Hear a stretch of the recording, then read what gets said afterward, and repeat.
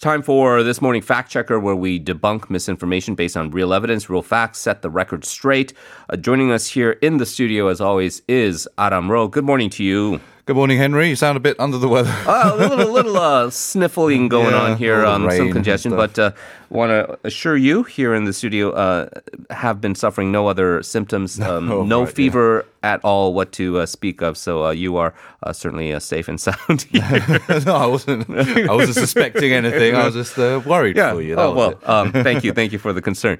Let's talk about President Moon Jae-in. He had the recent meeting with the other various leaders, and he claimed in a recent public address that South Korea's economy is doing quite well and that it outstripped one G7 member state in terms of GDP per capita for the first time. Now, there's various metrics to kind of rank these countries. First of all, just on the surface, is that claim true? Yes, just one of the G7 member states, it is true. According to the IMF's World Economic Outlook, Korea's GDP per capita did surpass that of Italy in 2020.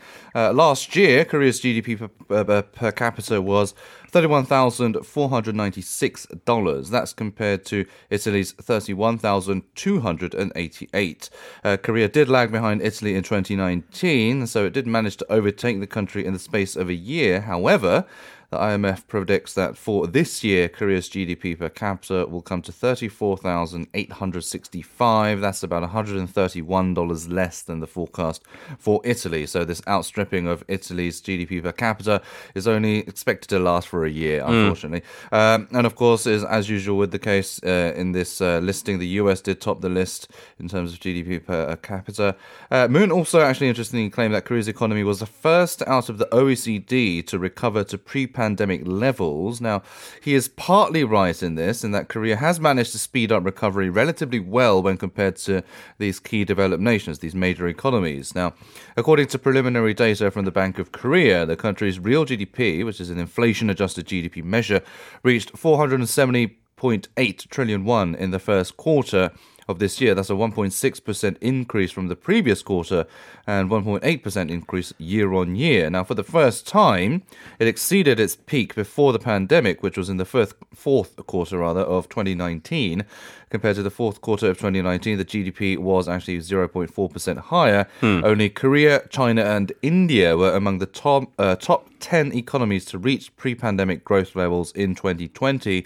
But Moon's claim that Korea was the first among the OECD to achieve that goal is actually not true. New Zealand and Turkey actually managed to take that crown first. So overall, when he's talking about these things, we can see that there is some accuracy there. However, with the nuances and I guess the specifics of are you actually the very first in terms of like things to reach pre-pandemic level growth, certainly there are some other countries that have also been doing well.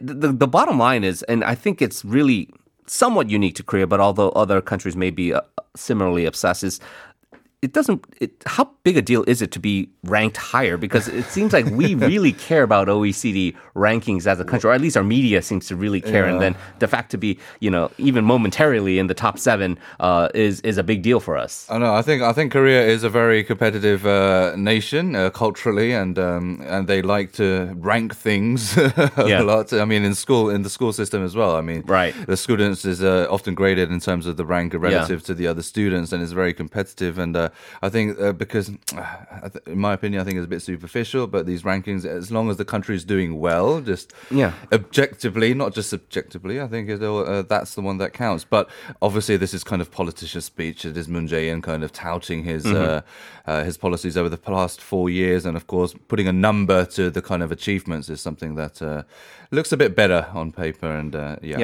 One thing for sure is there certainly is an upward trend. We're talking about now always competing with Italy to see if we can get into that G7 ranking, whereas previous years, it was always kind of like countries like Mexico or Brazil of whether we're in the top 10 or top 12. And so certainly per capita GDP has risen, but there are so many factors involved with it.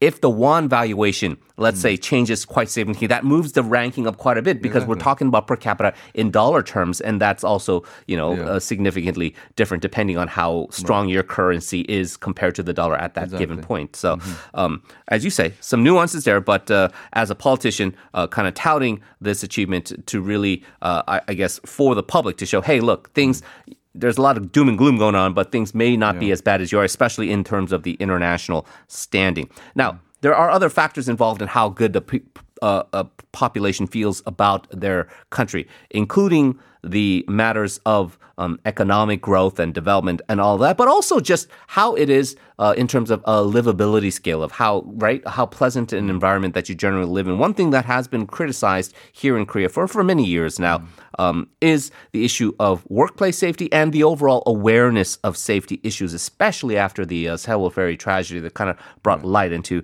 the idea how safety is often overlooked in the country. There have been a lot of reports recently of work-related injuries and deaths in Korea.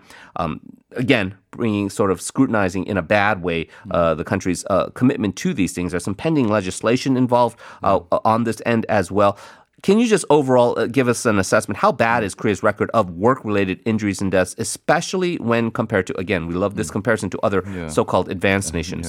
Well, I'm going to cite data from the Minbyeon, the Lawyers for a Democratic Society.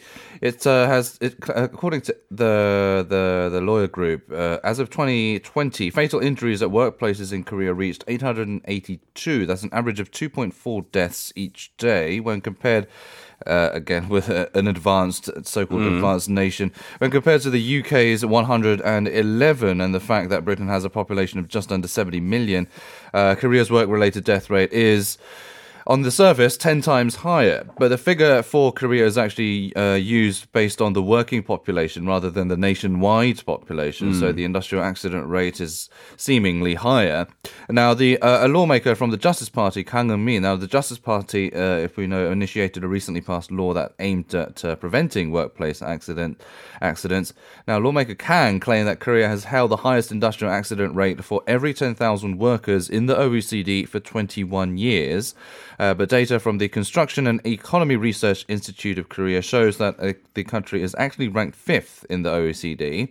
According to data released last September, Korea's work-related casualty rate for every 10,000 workers was 3.61. That is actually behind Canada, Turkey, Chile, and Luxembourg. So it's actually 5th. So it's not the top in the OECD.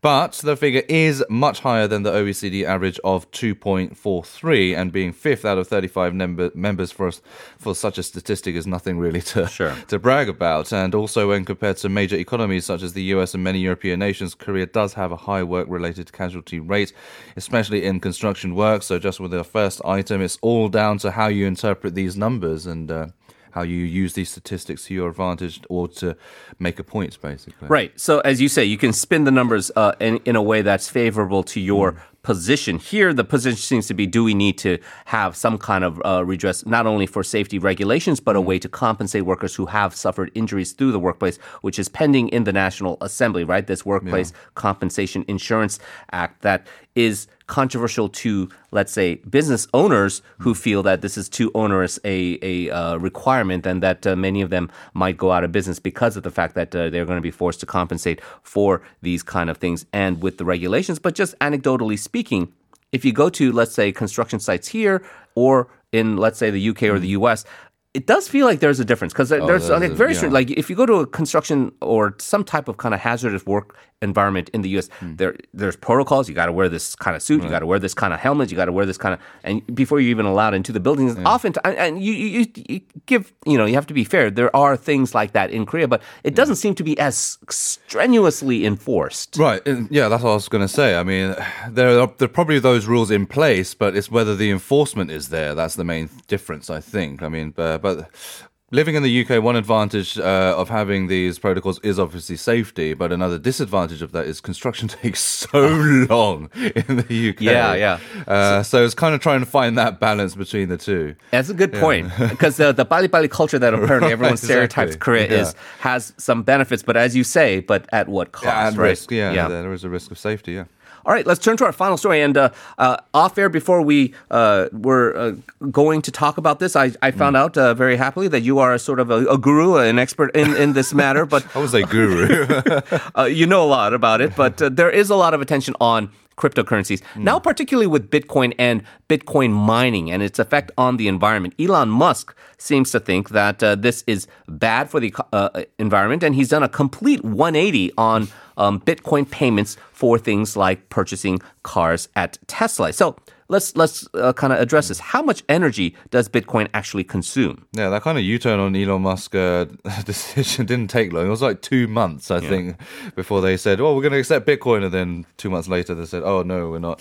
But yeah, according to the University of Cambridge Bitcoin electricity consumption index, in March, the annual power consumption of the Bitcoin network was estimated to be 129 terawatt hours. Now, if Bitcoin were a country, it would rank 29th out of a theoretical 196. That's narrowly exceeding Norway's consumption of 124 terawatt hours and also on par with New Zealand's total energy consumption in 2019. For further comparison, the Bitcoin network consumes, get this, 1,708% more electricity than Google. Wow. In a 2020 report by the University of Cambridge, researchers found that 76% of crypto miners rely on some degree of renewable energy to power their operations. So when this whole criticism came that Bitcoin and crypto miners were not being green enough, these kind of crypto miners were saying, well, we're using renewable energy, we're not being that we're aware of our carbon footprint.